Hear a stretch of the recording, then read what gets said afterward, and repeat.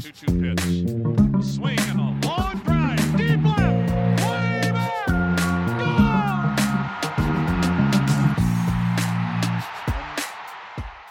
Welcome into another Baseball America podcast. I'm Kyle Glazer. We are 1 week into the Major League season, and we've got AA, High A, and Low A opening tonight. Baseball will be played at all levels for the first time in 2023. It's a very exciting day for us here at Baseball America, and I know for baseball fans nationwide. We're here to break it all down for you today, and to do that, I am joined by my friend and colleague, Jeff Ponce. Jeff, first and foremost, how you feeling? AA, High A, Low A getting underway today. We're going to have full season baseball at every level. Yeah, once I get off of here, I'm going to get ready and head over to the park, and I'm going to end up seeing Bowie against Hartford tonight. So I'll get some Zach Veen looks, Heston Kjerstad, Kobe Mayo. I think Justin Armbruster is starting for that team. I'll get Cade Povich later in the week. So there's some players to look forward to. I'm excited to get back to regular minor league games. You know, the backfields are fun and all, but at times it's a bit much. It's nice to be able to focus in, tunnel vision on one game, watch what's going on there, and sort of, I guess, get some feedback from scouts and folks that are at these games in terms of what's happening on the field now that games actually matter. Yeah, focusing on one game in a real stadium where innings aren't being rolled is a lot easier than trying to look at what's happening on fields 1, 2, 3, and 4 simultaneously, where innings are being rolled, and sometimes the guys, you don't know who's actually on the field because rosters are not readily available. Makes it a little more hectic, to say the least. I'll be out at Lake Elsinore for Visalia versus Lake Elsinore here in the Cal League. Drew Jones' professional debut, so it'll be good to just see him on the field and see how he's looking. And some other talented players are going to be on the field as well. Sammy Zavala with the Padres, a talented young outfielder. So we'll have you covered from coast to coast here as AA and below gets underway. Jeff, before we dive into the minor league season ahead and what we're looking forward to now that every level will be playing, AAA has been playing since March 31st, I want to start with what we've seen so far through the first week of the Major League season. Opening day was 1 week ago.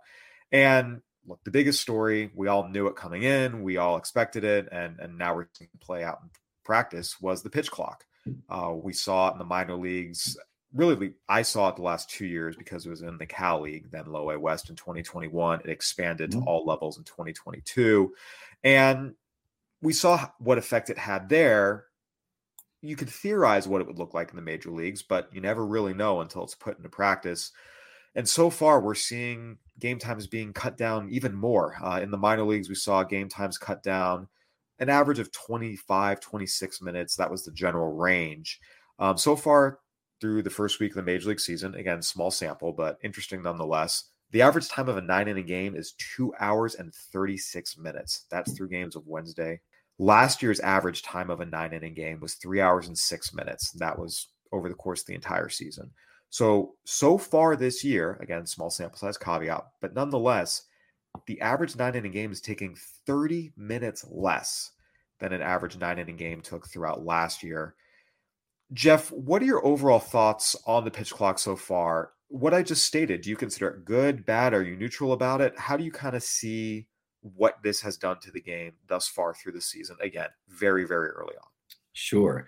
And, I'm sort of old, so I'm old enough to remember when games weren't these like 4 or 5 hour odysseys sometimes. That I was talking about it with another sort of old timer, one of my neighbors who's like in the 60s. And it felt like after those like Red Sox Yankees battles in like the early 2000s, game times progressively got more and more out of whack. We're probably not going to see games like that with this. I think it's back to a pace that's much easier for people to follow and tune into. It keeps your attention, which I think is a good thing sometimes when you have these guys that were taking, 20, 25 seconds at times, 30 seconds in between pitches. It really crushed the game flow, the amount of step outs by batters, some of that stuff that, I understand from a player perspective was a positive. But I think just from an entertainment value perspective and just a game flow, being able to sit there and watch a baseball game and stay tuned in, it's a much better product. I think that we've seen fans across the board say as such. And I think people just sort of forget that, what we've seen in the last 10 years wasn't typical in the previous 60. The game moved a little bit quicker than it did. We're sort of back to that where there is some pace. And I know this is something that I think Jim Callis had actually mentioned to me when I was on the backfields with him. But this is a rule in terms of like, how long you have to throw the ball that's been on the books for a while. It just hasn't necessarily been readily enforced. So I think that there is a lot of sort of pushback on it from certain corners of the internet, whatever you want to say. And I don't necessarily feel that it's all that warranted. I think that it is getting back to more traditionally what we grew up watching. And a game that moves a little bit quicker is probably pretty good because it's one of the big sort of complaints about baseball from time to time. And the action is simply when the pitcher throws the ball. That's when things happen, right? Whether it's a hit, a strikeout, walk, whatever it might be, we need that play to be initiated. And the longer it takes for that to happen, the more it drags on. And I think it's some of the same things with like the throws to first base. These are things that fans that are sitting in the stands or watching at home generally moan and groan over. So I think it's much ado about nothing to an extent, but I think it is a good development for the game. And one rule change that I didn't have really any issues with myself on a personal level. I need to correct something I said earlier. So the average game time in 2022 was 3 hours and 6 minutes, but that was for all games. The average time of a 9-inning game was actually 3 hours and 3 minutes. So it's been 27 minutes shorter. Yeah, I definitely agree that the trend that baseball was going in, which was longer game times with less action, was a bad trend for the future of the game. At the end of the day, we need to remember baseball and all sports are an entertainment product. And it's not like we're going back to the 1970s and 80s here to look at sub 3 hour game times. If you go back to 2011, 2012, 2013, they were sub 3 hours. Again, 2008, 2009, 2010, they're all in that 250, 251 range.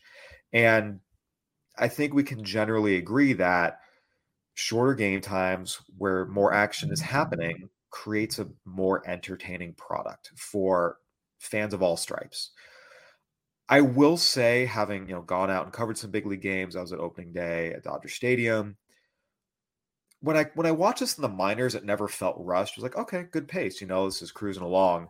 I will say there are times things have felt a little bit rushed in the majors, just watching it in action. I think particularly what has jumped out to me is, batters needing to be in the box, heads up, attentive to the pitcher at 8 seconds.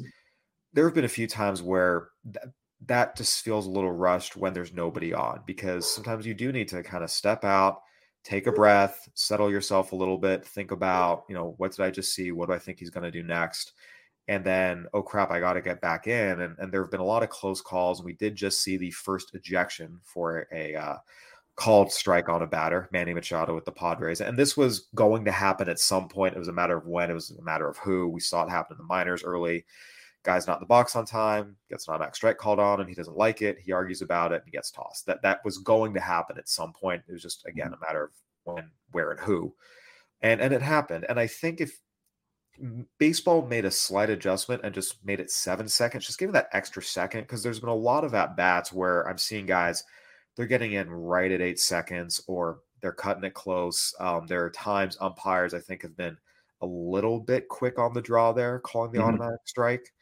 So I think that would be one slight tweak I would make. The other thing I've noticed, and this is totally anecdotal, I do not have the data to back this up, and maybe it's just the games I've been watching. It seems like we're seeing a lot more early countouts. Batters seem to be swinging more, not necessarily in a strategic sense of, okay, I'm hunting fastball first pitch, but just everything, all kinds of pitches, all situations.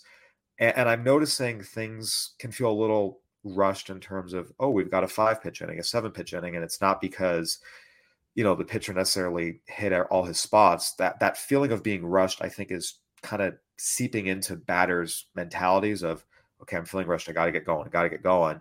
And I talked to a few guys about this. They said they were feeling that a little bit in the beginning. I'll be curious to see how that evens out over the course of the season.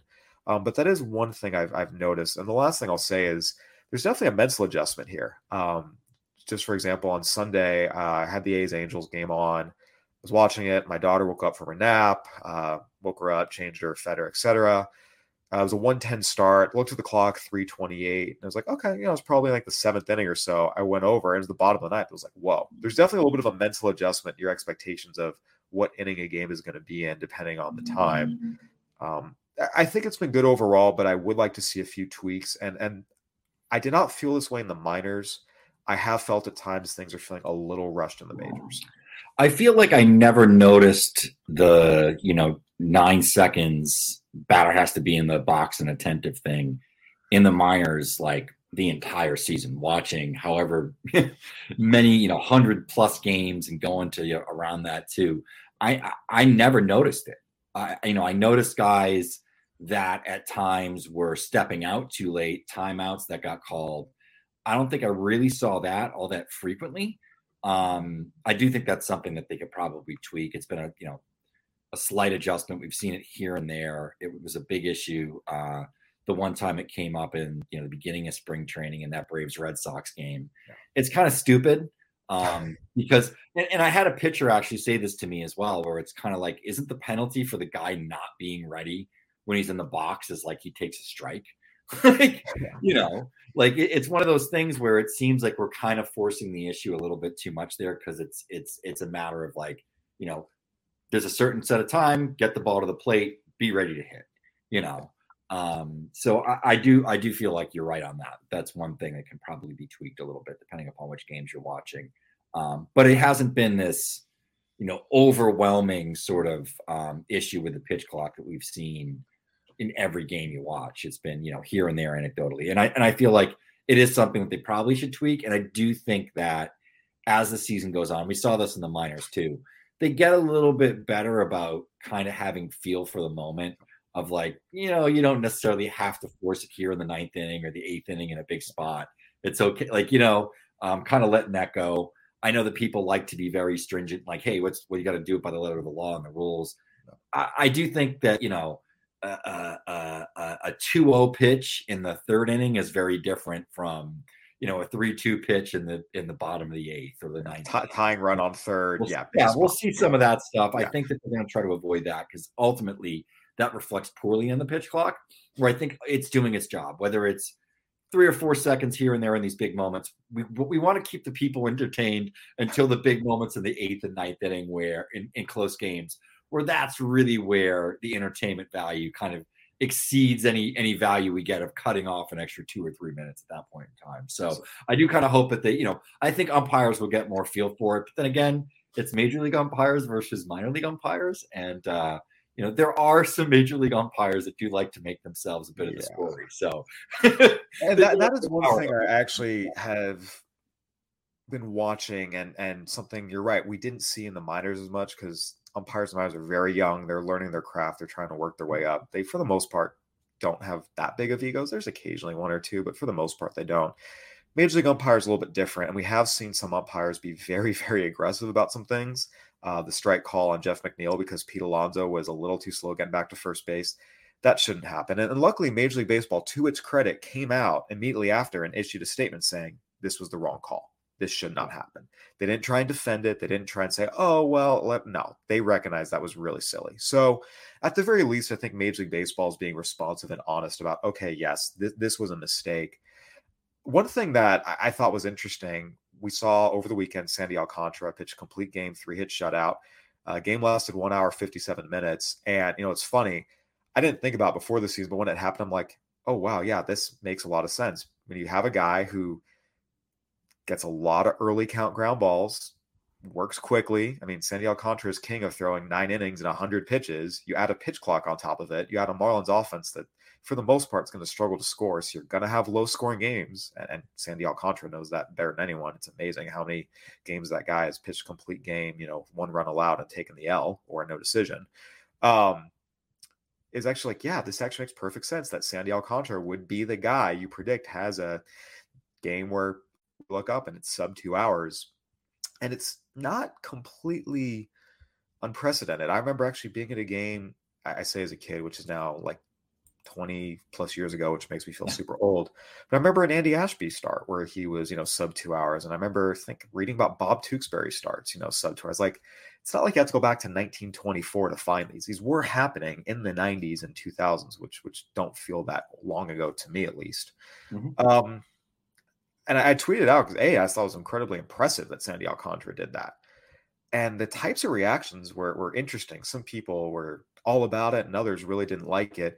There was one point brought up I did think was interesting I hadn't considered.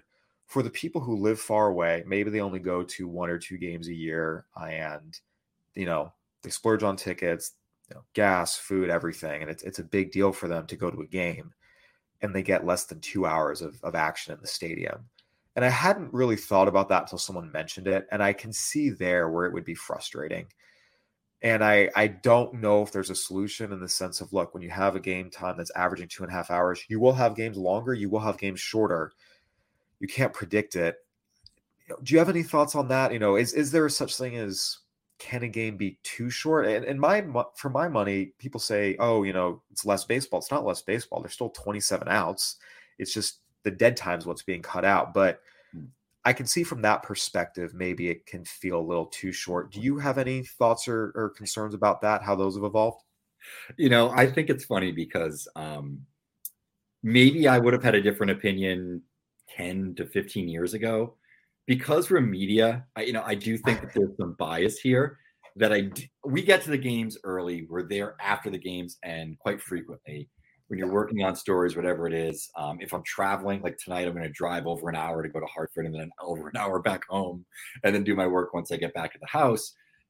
I kind of like it with the games are a little bit shorter. I know that last year I had one of the first sub 2 hour games in the minors, right, when they instilled the pitch clock on all levels. And, it was one of those things that my wife and I kind of left the park. She would actually accompany me that day. It was when we were on vacation in Florida. And she was kind of like, we can go get something to eat now. And I kind of thought of it from a fan perspective there that, if you're in a major city, somewhere like Boston, wherever, all these teams are major cities, and you have, all these options to go eat. And typically when you're getting out of a game, the kitchens might be closed. You may not necessarily be able to do that. It almost gives an injection to sort of the nightlife and the things going around and the experience of the game. That you can go down and get a couple of drinks. You can go to your baseball game. You get out and, let's say it's 2.5 hours, sort of the standard time, or even 2 hours. It's like, it's a 7 o'clock start. You could eat something at 9 o'clock, go get another drink, do whatever. You get home a little bit earlier. I don't think it's all that bad. As you said, you're still getting the experience. If it's a gem of a pitch of a game, you get a complete game shutout or a complete game from, a reigning Cy Young winner. I'm not going to complain about that as a baseball fan either, because that's the kind of thing is I'm going to remember that more than the slow drudging 10 to 8 slugfest, that goes 4.5 hours and, there's a ton of walks or whatever it is. I do think that has some entertainment value. I'm not upset about it, but I also do understand that I'm probably a little biased and trying to think of myself in recent fan experiences. Yeah, I don't think it's necessarily all that bad of a thing. I know that here in Worcester that it was sort of a boost to a lot of those bars and restaurants where they didn't have the pitch clock the first year that they opened in 2021's AAA Stadium, of course. And there's a lot of bars and restaurants and things to do around there. And it was really dead. So people would come beforehand and they would never get this rush, where now, because the games are a little bit quicker, they're getting sort of this post-game rush and they're making some of those numbers that they were making on a Thursday, Friday night already. I think there's some benefits. I could see being in, I want to go to a baseball game. I want to be there for 3 hours, whatever. That's fine. I don't think it's probably that big of an issue. So I'm going to say no, that I don't think it can be too short. We're not going to get an hour and 20-minute games here. It's still longer than any movie you'd go to. And you're probably paying the same amount of money the way things cost in terms of concessions and movie tickets these days. So, yeah, again, I am sympathetic to that experience and I don't want to discount it. I just think that overall, again, no different than you can't predict who's going to be in the lineup. It's a big deal in the NBA with load management. A lot of guys, you go to see LeBron James and he's sitting out. It's frustrating, but you can't control it. It's no different than a baseball game. You don't ever really know who's going to be in the lineup when you buy your ticket ahead of time. And, you never know if the game you're going to go to is 2 hours, 2.5 hours, 3 hours, or 3.5 hours. Those games still exist. They still will happen. We saw one on opening day. So between the Blue Jays and Cardinals, so there's a little delay that played into that. But nonetheless, you just never know. And I don't think that's something that, the pitch clock is evil because that happens now. It was kind of always true. All right, Jeff, I want to play a little game with you. We talk about small sample sizes, and again, you never ever take them too seriously. But there are times that you see some things that can be indicative of what's ahead. And I want to go through a couple teams with you. Again, we're 1 week into the season. Let's draw some sweeping judgment, shall we? No, but I think there are some things that have occurred so far, and it's worth talking about. Is this real? Is this a mirage? What should we expect the rest of the way? And so we're going to play a little game, real or mirage. We'll talk through a few teams and see what we think. First up is the Rays. They are the lone undefeated team remaining in Major League Baseball. They're 6-0. They're the highest scoring team in baseball. They're tied for the most home runs hit in Major League Baseball. They have a staff ERA of 2.00, excuse me, and they've won every game by at least 4 runs. They have been dominant here the first week of the season. Is it real or is it a mirage? I think I put real, like, mirage with a qualifier. Like, I don't think that they are going to be the best team in Major League Baseball. I think they'd probably tell you that as well. Maybe not. They're 6-0. The expectations there are obviously way out of whack. And I know you're going to mention this as well. The teams that they've played have not been very good. They've probably played 2 of the worst, if not 2 of the 3 worst teams, outside of probably the Athletics.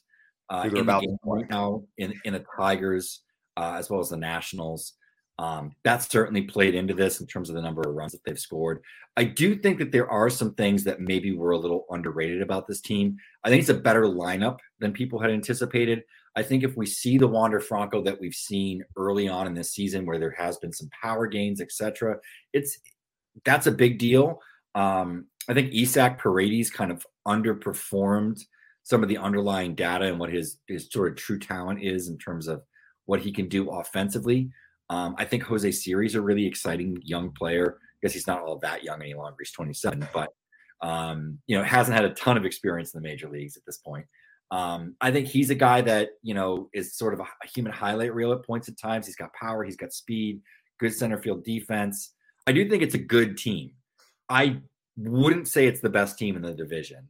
And I certainly wouldn't say it's the best team in the American League or Major League Baseball. So I'm going to sort of put a mirage there with a qualifier. We do know this is a good organization. The pitching staff is pretty good.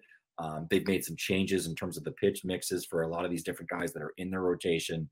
And I think, Jeffrey Springs has been, an absolute huge W for them. He looked great the other day.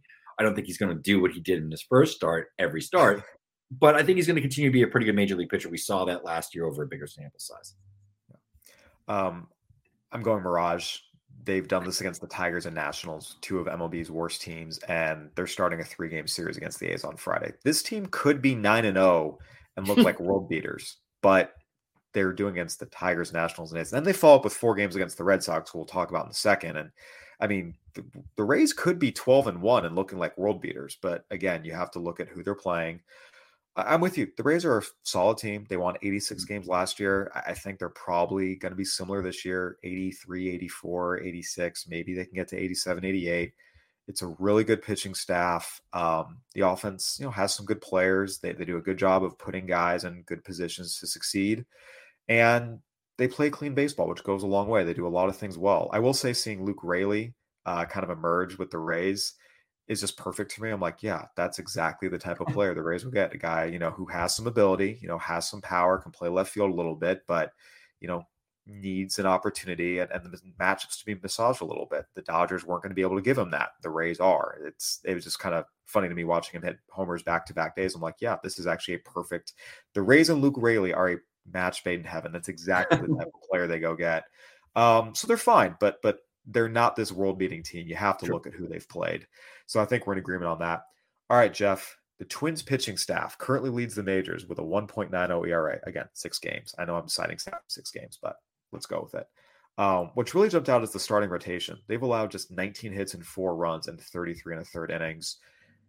Is the Twins pitching, particularly their starting pitching, how good they've been, real or a mirage? I'm going to say real. I don't think that it's necessarily the best pitching staff in Major League Baseball. I don't think we're going to see that, but it's a good deep staff of like number 3s, right?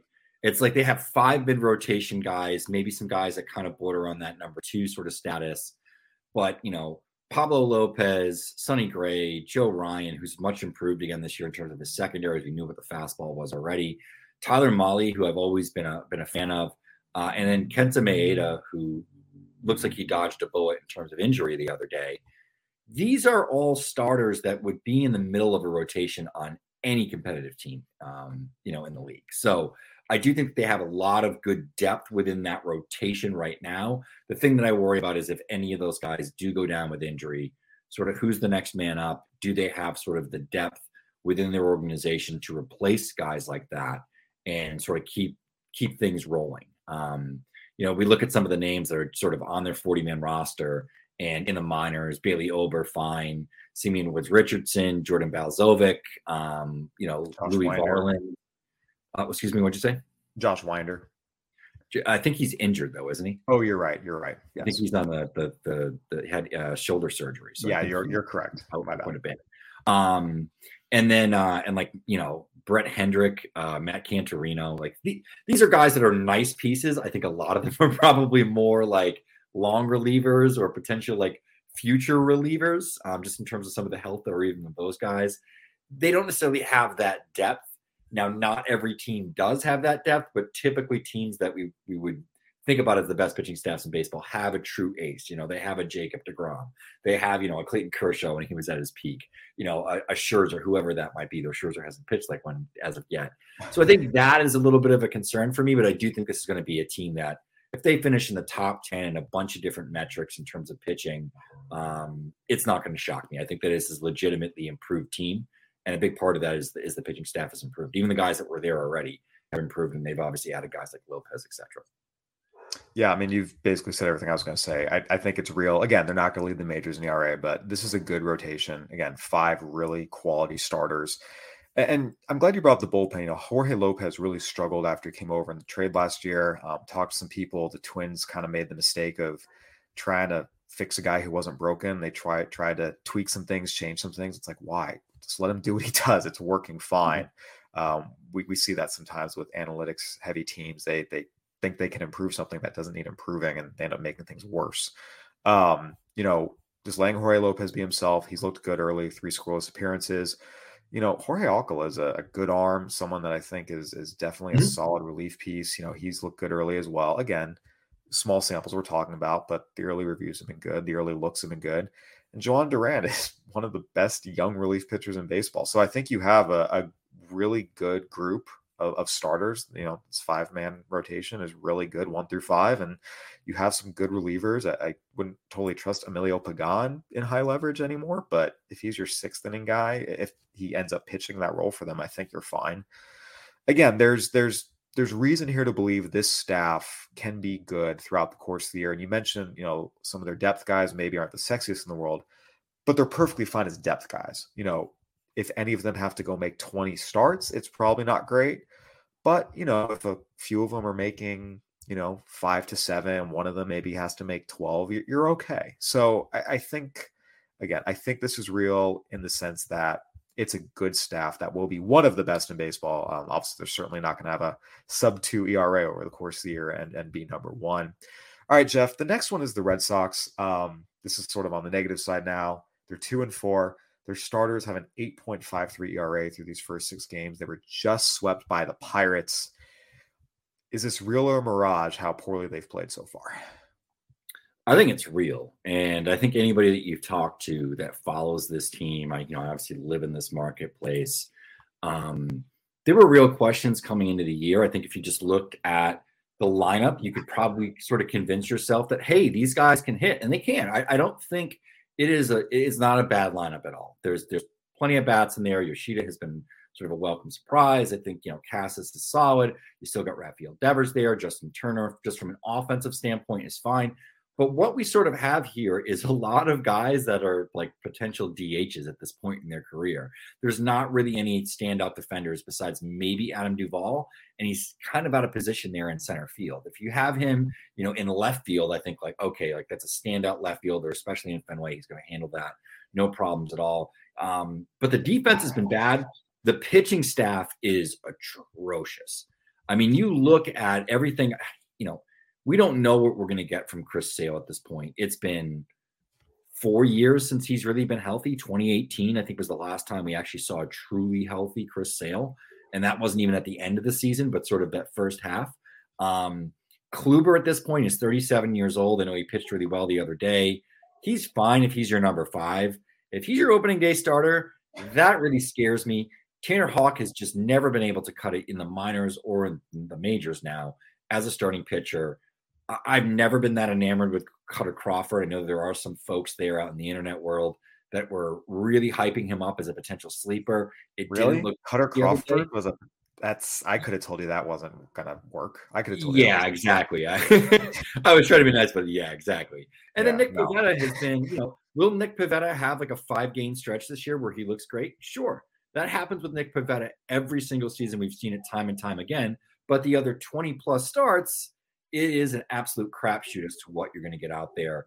And, I think the back end of their bullpen is fine. I do like guys like Chris Martin. I'm fine with Kenley Jensen if you sign him as a closer.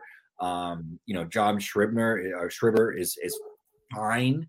But there's a lot of other options there that I have some major questions about. We saw Ryan Brazier really getting attacked by the pitch clock when the Orioles were in town in the opening series because he was waiting until the last possible second to get rid of the ball and was putting his catcher in a really bad position because it was really easy to time him up and then just sort of tee off on him. He's a guy that I know locally has gotten, or Bloom has gotten a lot of flack for some of the guys that he let walk in the Rule 5 draft and didn't protect, versus Brazier, who is a guy where people are like, that's a pretty replaceable reliever. Why is this guy still on the 26-man roster, let alone the 40? So my guy for that is Caleb Bort. I mean, that's not a guy you really want on your major league roster, just to be frank. And the performance has borne that out. Look, this is real. This is a bad pitching staff playing in front of a bad defense. I wrote about it as part of our bold predictions. I wrote it that the Red Sox were going to really, really struggle with run prevention this year. And we're seeing that bear out. I don't see a path to it getting better. Again, could some of their pitchers, make a tweak here or there and do something and be better than sure, maybe a little bit, but they're still playing in front of what is going to be one of the worst defenses in Major League Baseball. And this would not surprise me if we look up at the end of the year and the Red Sox are 28th in the majors in team ERA. And also among the major league leaders in most unearned runs allowed. Again, I think this is real. I don't see it getting better without, again, unless they sell at the deadline and trade a bunch of their veterans and bring up younger, more athletic guys who are better defenders, but then you're trading off the offensive production. So it's not like that will suddenly fix all their problems. I think the struggles are real and this could be a long season. Jeff, moving back to the positive side, we have the Brewers. This is a team that has always been very, very good at developing pitching. They have been an offensive juggernaut so far. Again, 6 games. But they have scored 38 runs in 6 games. They're among major leaguers in average, on-base percentage, slugging percentage. They just swept the Mets, beating them 9-0, 10-0, and 7-6, putting up big run totals. They hit Max Scherzer around. Is the Brewers' offense so far real or a mirage? I'm probably going to go mirage on this one. I think it's a really solid offense. I think they've absolutely improved this year. I think the injection of young talent has been big. Terang has looked good. Garrett Mitchell looks like he's sort of maybe figured out how to lift the ball, and that's not just this early sort of return over the first week, but he was doing it in spring training as well. If that continues, I think that's a big development for them because that's really the missing piece that we've always had with Mitchell. It's like the raw power's there, but he hits everything into the ground. So if he can do that, he can provide good defense. Joey Wiemer is a good player, and we're sort of seeing that bear out as well. Sal Frelick is sort of waiting in the wings as well. I think it'll be a good offense. I don't know if it's going to be a top 10 offense overall, but I do think it'll be in the top half. It's just like what we've seen over the first couple of games, I don't expect to repeat. They're going to slump at some point. There's a lack of like a true offensive superstar here. I like Rowdy Tellez. I think that Christian Yelich is fine, but he's not what he was a few years ago. And there's some offenses that are going to start to wake up as it gets a little bit warmer here. And, I think the Brewers will just sort of be middle of the pack, which is fine. Their pitching staff has been pretty good. And we've seen that over the last couple of years, though. Corbin Burns hasn't been all that great to begin with. I think, some of that stuff will sort of pass, and we'll see, like, they're a well-balanced team. I don't necessarily think they're going to be this offensive juggernaut, though. Yeah, I'm going to go real-ish. This is a team that has absolutely benefited from the injection of youth. And I think that is real in the sense of these guys are talented. Bryce Terang, Garrett Mitchell, Joey Weimer. It's a very real thing. Get that injection of energy and youth. And, they're off to hot starts, all three of them. These are very young hitters. The league will adjust to them. There will be points where they slump. And the Brewers offense will slump with them. But you mentioned as well, they have Sal Frelick, maybe Jackson Chiro. He's starting in Double-A. In theory, he is in striking distance. So I think they have enough, young guys they can bring up to provide just that spark if they need. And I think the early signs are this offense has a chance to be better than it was last year. This was not a good offense last year. It just was not. Now it has a chance to be okay. Again, will it be what it's been over the course of a full season? No. Will it be a top 10 offense in terms of runs scored by the end of the year? That would surprise me. But could it be 12th, 13th? Yeah. And with the pitching staff they have, that's more than enough. I actually think the addition that has been most impactful, that I think might be most sustainable, is Brian Anderson. Brian Anderson was a very, very good player with the Marlins. And then he got hurt. He had 2 seasons of injuries, really struggled. They let him go. But if you ever just sat and watched Brian Anderson play, this was a good player, good hitter, good defender in the outfield, as could play third base. Like, again, not a great player, but he's a good player. I remember when the Brewers picked him up thinking that's a sneaky good addition. And so far it's borne out. He's been on fire. I mean, leads the majors, 10 RBIs so far. I mean, he's 9 for 18 with 3 homers and 10 RBIs to start the season with nearly as many walks as strikeouts. Obviously, he's not going to hit 500 and lead the majors in RBIs over the course of the year. But, I mean, he's a good player. And I think that was a really good under-the-radar addition. Again, just the perfect kind of small market type of addition you want to see, right? Hey, who's a guy we know is talented, but maybe he's had injuries or, was in a bad situation. And we believe in the talent, even if maybe the last 2 years or so, the performance hasn't been there. Brian Anderson fit that to a T. And I think that was just a really good pickup by the Brewers. And that's one I think will give them, as long as it stays healthy, because that has been an issue the last couple of years. That will be an addition that I do think will bear fruit over the course of the season, where again, Terang, Weimer, all these young guys, Mitchell, they're certainly talented. We certainly believe in them. Terang and Weimer are top 100 types. Mitchell has been top 100 type. They're just young guys. There will be ups and downs. There will be peaks and valleys. The league will adjust to them. They're going to have to make that counter adjustment. We'll see how much of it's sustainable. But I do think the Brewers offense will be better, if not this good. Jeff, so far we've agreed on everything. I know we're going to disagree on this one because we wrote it out. The Phillies, the defending National League champions, are off to a 1-5 start. And here's what's notable. They have the worst run differential in baseball. Not the Nationals, not the A's, not the Pirates, these teams who we know are not even trying. The Phillies do. Again, 6 games, take it for what it's worth. How bad the Phillies have been, is this real or a mirage? I do think it's a bit of a mirage. They're 1-5. They've been a really bad team. I think there are major questions outside of their top 2 starters with Aaronola and Zach Wheeler. I'm not the biggest fan of Taijuan Walker. He looks good in spurts in every start that I watch, and then sort of has big innings. Is kind of what bore out the other day. Not a huge fan of Bailey Falter. He's fine if he's your number 5. And the fact that they have Matt Strahm in the starting lineup, I haven't thought about Matt Strahm as a starter. I don't think since he was first coming up with the Padres years ago, which is Royals. With the Royals. By the time he went to the Royals and then the Padres, I think had him in the rotation back in 16 or 17. And it's one of those things where it's like that's not great for a team that's spending as much money as they have. Sure, they've had some injuries, but there's just a lack of depth here. You lose Ranger Suarez, and it's like I understand, Andrew Painter, whatever.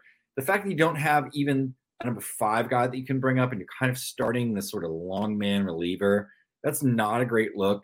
Granted, it's early in the season. I do think things will get better just simply from the offensive standpoint. This is a pretty good offense, even without Rhys Hoskins. We're going to see Bryce Harper's probably going to be back in June. It sounds like he's sort of a little bit ahead of schedule.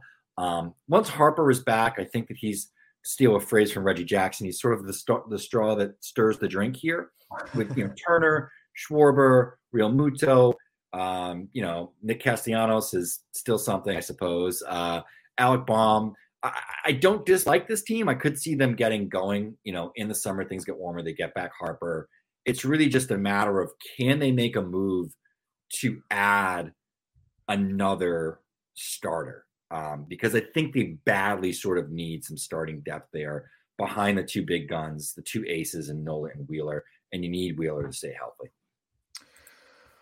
Yeah, I'm going to go it's real-ish just because, and we see this often, team after a deep postseason run, especially when they really have to ride top 2 starters, there's a bit of a hangover effect. We see the fatigue carry over into the next season. And I think you look at, how hard they had to ride Aaron Nola and Zach Wheeler to get where they got last year, to pitch deep into October. And it was even November with the delayed schedule due to the lockout. And, there's a hangover effect there. There's some carryover effect there. And it's tough, not having Bryce Harper for half the year, losing Rhys Hoskins for the entire season, the torn ACL. I think this team, they will not be the worst team in baseball. They will not finish the year with the worst run differential in baseball. This is not going to be as bad as it's been.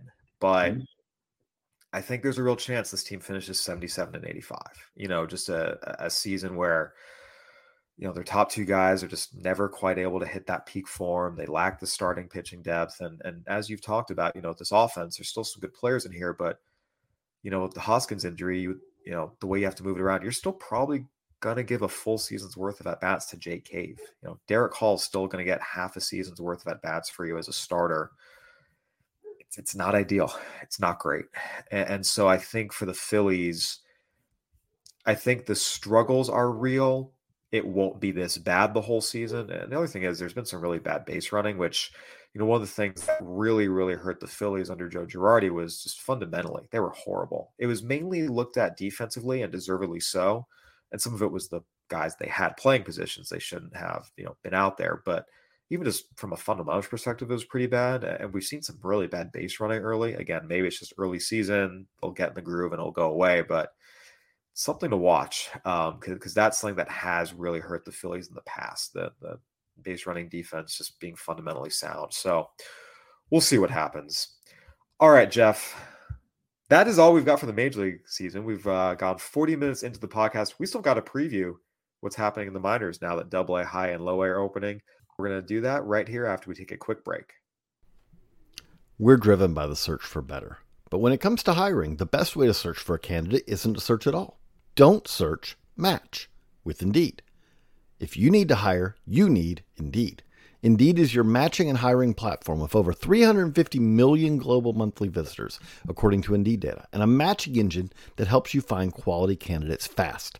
Ditch the busy work. Use Indeed for scheduling, screening, and messaging so you can connect with candidates faster. And Indeed doesn't just help you hire faster. 93% of employers agree Indeed delivers the highest quality matches compared to other job sites, according to a recent Indeed survey. What I love about using Indeed is how it does a lot of that organizational work for me. I can sort through candidates. I can respond to them. I can schedule interviews all through Indeed. Leveraging over 140 million qualifications and preferences every day, Indeed's matching engine is constantly learning from your preferences. So the more you use Indeed, the better it gets. Join more than 3.5 million businesses, including Baseball America, that use Indeed to hire great talent fast. And listeners of the show will get a $75 sponsored job credit to get your jobs more visibility at Indeed.com/BaseballAmerica. Just go to Indeed.com/BaseballAmerica right now and support our show by saying that you heard about Indeed on this podcast. That's Indeed.com/BaseballAmerica. Terms and conditions apply. Need to hire? You need Indeed. All right. Welcome back to the Baseball America podcast. I'm Kyle Glazer here with Jeff Ponce. Jeff, before the break, we reviewed the first week of Major League Baseball. game times with the pitch clock, some things we're watching, what tweaks we'd make, and what teams we believe in or not. Now it's time to get into the minors. AAA opened on March 31st. They've been going for a little bit now, 5 days in. AA, high A, low A are all opening today, tonight. We will have baseball at every full season level beginning tonight.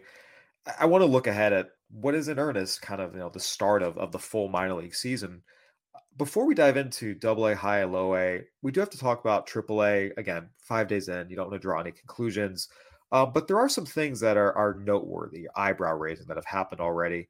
I want to ask you, what is the biggest thing that has caught your eye so far in AAA early in the season? Yeah, I think it's obviously been a pretty short sample size at this point. But one player that I've kind of kept an eye on that's been popping is Vaughn Grisham. I think everyone was a little bit surprised. I was a little shocked that he was demoted. I don't think anybody necessarily expected him to be the starting. I didn't expect him. Like they made this experiment with him going to shortstop. I was a little surprised by that. I guess Orlando Arcia's defense is back again after it was down for a while. Fine. He's been hitting the crap out of the ball again. He's certainly proven that, over the first week, at least for me, the guy looks like a major league player that should be up, with the major league team that's now playing for AAA. He's hitting 429, 538, 857. I know Dylan's run his Robo Scout tool just for the first 5 games of the season. He was number 1 in terms of AAA. I'm shocked that this guy, they couldn't figure out a way to get this guy onto the roster. So, my first one is Vaughn Grisham. So there you go. I think for me, what I have taken note of is Tyler Soderstrom is catching primarily in Las Vegas. Last year, we saw him play more games at first base than behind the plate. And a lot of that was due to a thumb injury he suffered, but it was also kind of the general sense was, okay, this is when the conversion is happening. There's long been a belief that he's going to end up at first base. And, this seemed like, okay, this was going to grease the wheels a little bit, had the thumb injury, got more time at first base. I think it's reasonable to expect we would see him start to play first base, primarily, maybe catch a little bit, but first base would become his primary position. And early on, that's not been the case in Las Vegas. 3 of his first 4 games, he's been behind the plate, played 1 game at first base. So, the A's are sticking with it. And look, Tyler Soderstrom can hit. He can absolutely hit. I've repeated this over and over and over again. I think people focusing on the profile are missing the point. This guy's going to hit more than enough to be an all-star as a first baseman. It's a special, special, special bat. If he can stay behind the plate, even better, but there's not really a profile issue here. He's going to profile no matter what. I think the fact that the A's are continuing to run him out as a catcher, letting him get the reps, catching higher level pitching, maybe there's still a chance here. Again, we'll see. Probably not, based on just kind of the general feedback and how the defense has progressed or not progressed. But it's notable to me. And they're not saying, okay, just go play first base now. They're still letting him catch primarily. And I'm going to be watching that just to see, okay, how does he progress? How does this kind of develop? Because I'm on record. I'm a lesser believer in Shea Langoliers, especially offensively. I don't think that's your long-term solution if you want to be a contender again. If Tyler Soderstrom proves he can stay behind the plate, that is the type of guy you can win a championship with. I believe that at either position, catcher or first base, but if he can stick behind the plate and if he shows he's able to catch these higher level arms and also handle the grind of Las Vegas, where A, it gets really, really hot in the summers, and B, just the psychologist you have to play as a catcher in the PCL when you're coaxing pitchers through Las Vegas and Albuquerque and Salt Lake and El Paso. It's going to be really interesting to see. So that's what I'm watching is in AAA. All right, Jeff. Now we're getting down to AA, high A, low A. Again, opens tonight. 90 teams all across America. A lot of players making their professional debuts. A lot of players making the jump from A ball to AA, seeing if they can make that jump and prove they are real prospects. There's a lot to look for this year. Macro level view, taking a step back, what's the number one thing you're going to be watching in the minors this year, beyond AAA, now at AA, high, low A are opening up, what's the number one thing you're going to be watching in the rest of the minors this season? Yeah, I think it's just going to be, probably it's just kind of what it is with me always, but just sort of what do these pitchers look like coming out of the draft? What do those arms look like in terms of where guys were drafted versus what we actually see?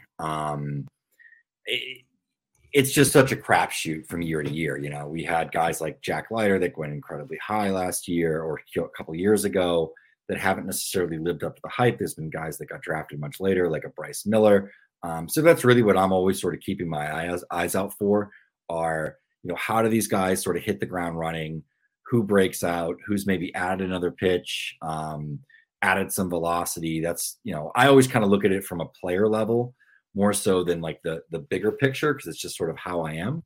But that's a bigger picture, the entire draft class of pitchers, seeing who takes steps forward. And you're right, pitchers are notoriously tricky to evaluate. And there's a lot of guys who look one way in college and come out and get into a pro system, and things can take big leaps in a short time, and also the other way, they can regress in a major way in a short time. We see that pretty consistently. So I think it counts as a big picture thing. Don't shortchange yourself there. You're able to think big. Thank you. I appreciate that. But yeah, I'm always sort of looking at the pitchers just because I think that, what we see in pro ball is where like the rubber meets the road. And there's just so many wild evaluations out there. And you even talk to folks that are on the amateur side, and you'll get I think you get much more disagreement when it comes to the pitchers than you do with the hitters. We kind of know what they can do. We know what the skills are. It's just maybe a little bit cleaner I won't say easier, but I think it's a little bit cleaner to evaluate hitters. So that's always what I'm looking at, is just seeing how these guys in the first 5 or 6 rounds really look. And if there's anybody that breaks out from outside of that sort of top round group. I think for me, I shouldn't say I think for me, I know for me, the number one thing I'm going to be watching is the quality of baseball in low A. Coming out of the pandemic, so you had guys who hadn't played in a lot of cases for a year or longer. And with minor league reorganization, eliminating short season levels, those two things combined made the quality of baseball low A across the country in 2021 borderline unwatchable. And you had a lot of players, again, quoting scouts here, not I agree with this assessment, but quoting scouts here who were saying, it's not like these guys are not prospects. These are guys who should not be playing professional baseball. The quality of play at low A coming out of the pandemic in 2020 was atrocious. The pitching and the defense in particular were absolutely horrendous.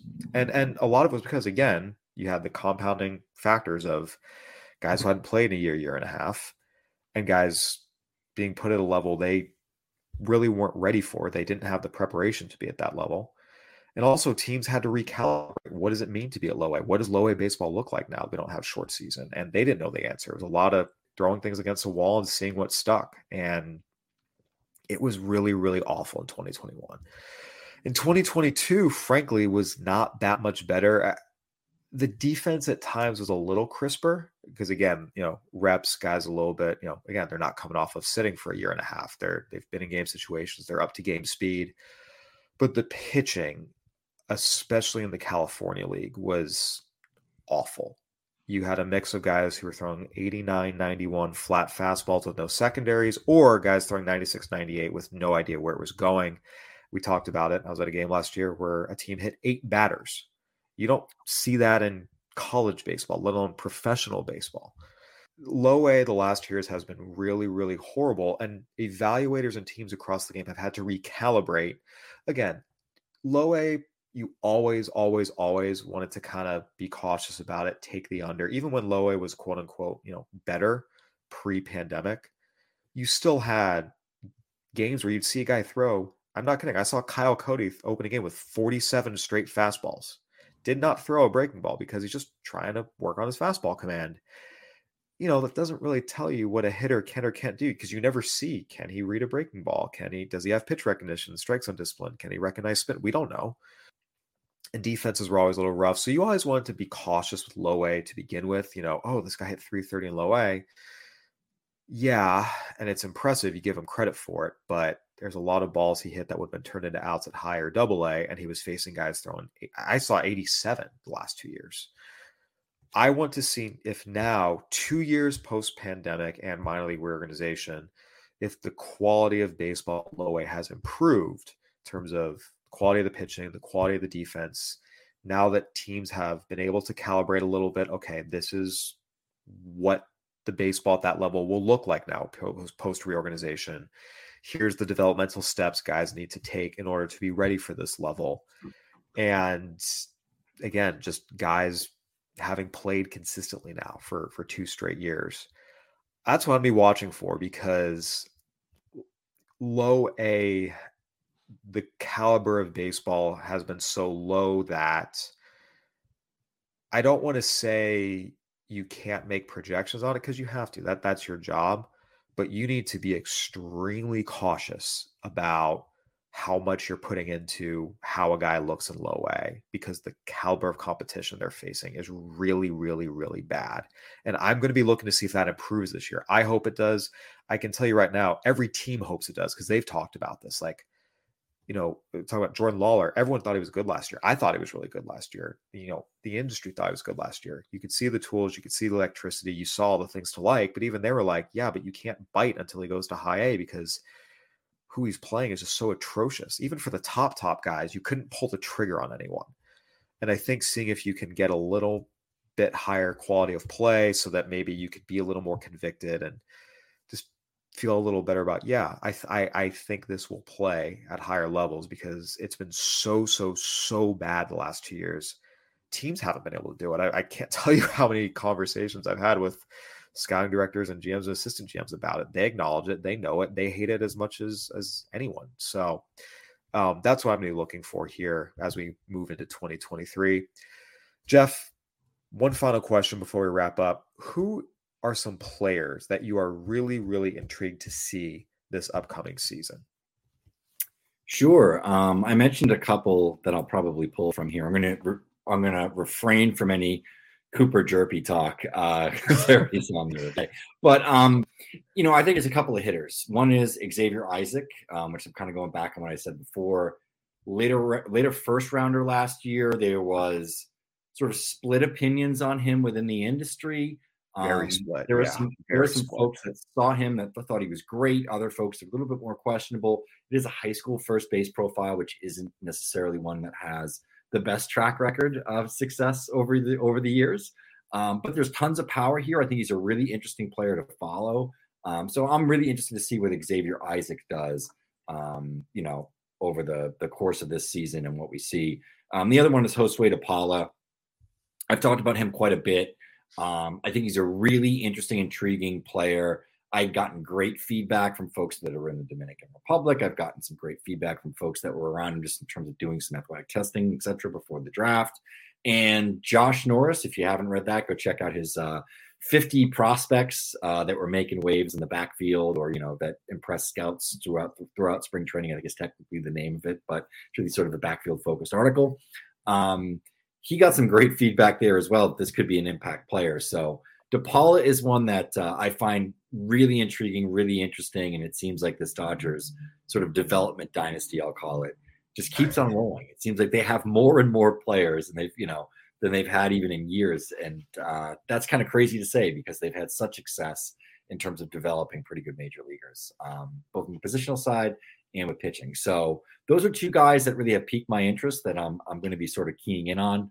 Tonight I have another one, which is Heston Kjerstad, where I'm really excited to see what Kjerstad with a full healthy season can do. He's had a really long road to get here. I know that we've had some great reports and looked really good in spring training when he was with the big league club. So I'm excited for Kjerstad just on a personal level with, all the sort of trials and tribulations he's had since getting drafted number 2 overall in the 2020 draft. And, if he has a big season, he could sort of find himself in the picture there in this renaissance in Baltimore.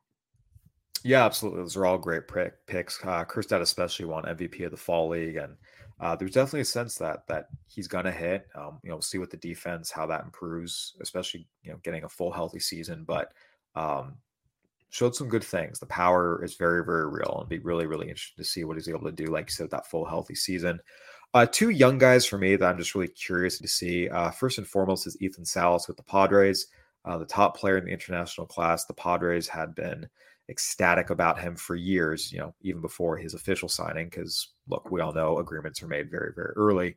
And again, everything that has been said about him has so far borne out to be true. He's 16 years old and he's catching big league pitchers in camp and making it look easy. He's comfortable catching Joe Musgrove. It's just so smooth and quiet and polished back there defensively and at the plate. I mean, he's a real threat there too. I think just looking at him, you would never guess he's 16 and talking to him. He's fluent in English, super, super mature kid. I mean, he's not going to open at Low A Lake Elsinore, but he has a chance to be in Lake Elsinore this year as a 16-year-old, which is crazy, but it speaks to his physical ability and mental maturity. I mean, 16 years old in full season ball is crazy no matter what, especially as a catcher. It's pretty remarkable and rare to say the least. So seeing what Ethan Salas is able to do, because again, he's looked great so far. Again, it's camp though, getting out the grind of a full season, playing every single day, 9 innings. That's a very, very different challenge. And seeing what he's able to do this year, I'm very, very, very intrigued by Ethan Salas. And also Drew Jones. He was the second overall pick in the draft last year. We had him at Baseball America as the #1 player in the draft class. We got to see Jackson Holliday make his debut last year, and he performed and impressed a lot of people in a very short time. We didn't get that opportunity with Drew Jones. He suffered a torn labrum, taking his first batting practice with the D-backs, had surgery.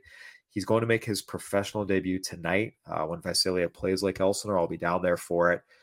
Again, just seeing what he looks like. He obviously came into the draft with a lot of name recognition, being Andrew Jones's son, and a lot of, I don't want to call it hype, because he earned it. He showed tremendous talent on the field as an amateur. And so just seeing now what he looks like coming off of surgery, getting into pro ball, that's the other guy I'm just really intrigued to see this year and what he looks like. And I'll get a chance tonight with Jones and maybe Salas later on this year. Yeah, those are good ones as well. Definitely players I'm excited to see. Salas for sure, and absolutely Drew Jones, which you're going to get some firsthand looks tonight. So congratulations on that. Yeah, I have seen him before in showcases, and funny enough, it's been one of those things. Whenever I'm in the park, he hasn't seemed to do a whole lot, and then anytime I'm not there, he seems to go off. So I'm hoping that luck changes tonight, because in the past when I've seen him, it hasn't been his best performances, but obviously there's a lot of talent in there. So I'm hoping to see the best version of Drew Jones for the first time myself. Jeff, any final thoughts here as we wrap up? No, if there's any MLB prop bets, I guess stay away from Drew Jones 2+ hits if Kyle's in the ballpark. So sort of that. But no, I'm excited to have all the levels going. AAA is fine. It's fine. But what really excites me is the lower levels, is seeing a lot of these players for the first time, seeing the development.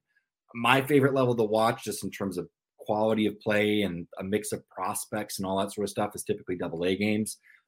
So I'm excited to get back to that tonight and tune into MLB TV once I get back from the park and watch some more baseball. But excited to get out and see some real games and have a real series for the first time in, I guess 6 to 7 months, because unlike what Josh Norris says, it's just the fall league just isn't quite the same. It's just not quite the same as those, AA games, or, I'll get some low A games actually next week as well. I'm in Florida. Yeah, absolutely. Go ahead and give Jeff a follow. He'll be out at Hartford tonight. You can give me a follow as well. I'll be out at Lake Elsinore, Visalia. And this is the start of a full season's worth of minor league coverage coming your way here at Baseball America from coast to coast. Again, I'm in LA, Jeff's in Boston. A lot of our crews down south and North Carolina. We have people in DC. We have people everywhere, and we'll be traveling all over the country. So we'll have tons and tons and tons of great content coming to you for the minor league season. We have a lot on our website today if you want to go check it out. Josh Norris's 50 players who impress scouts on the backfields.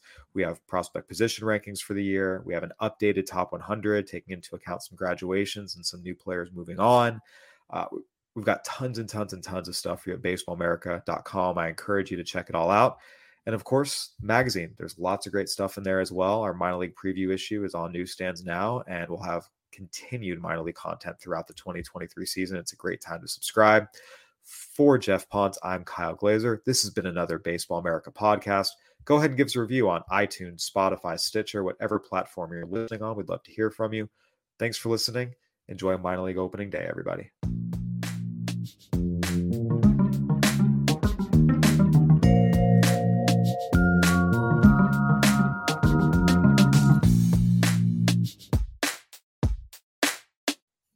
If you're a woman over 40 dealing with hot flashes, insomnia, brain fog, moodiness, or weight gain, you don't have to accept it as just another part of aging. The experts at MIDI Health know all these symptoms can be connected to the hormonal changes of menopause. And MIDI can help with safe, effective, FDA-approved solutions covered by insurance. 91% of MIDI patients get relief from symptoms within just 2 months. Book your virtual visit today at joinmidi.com.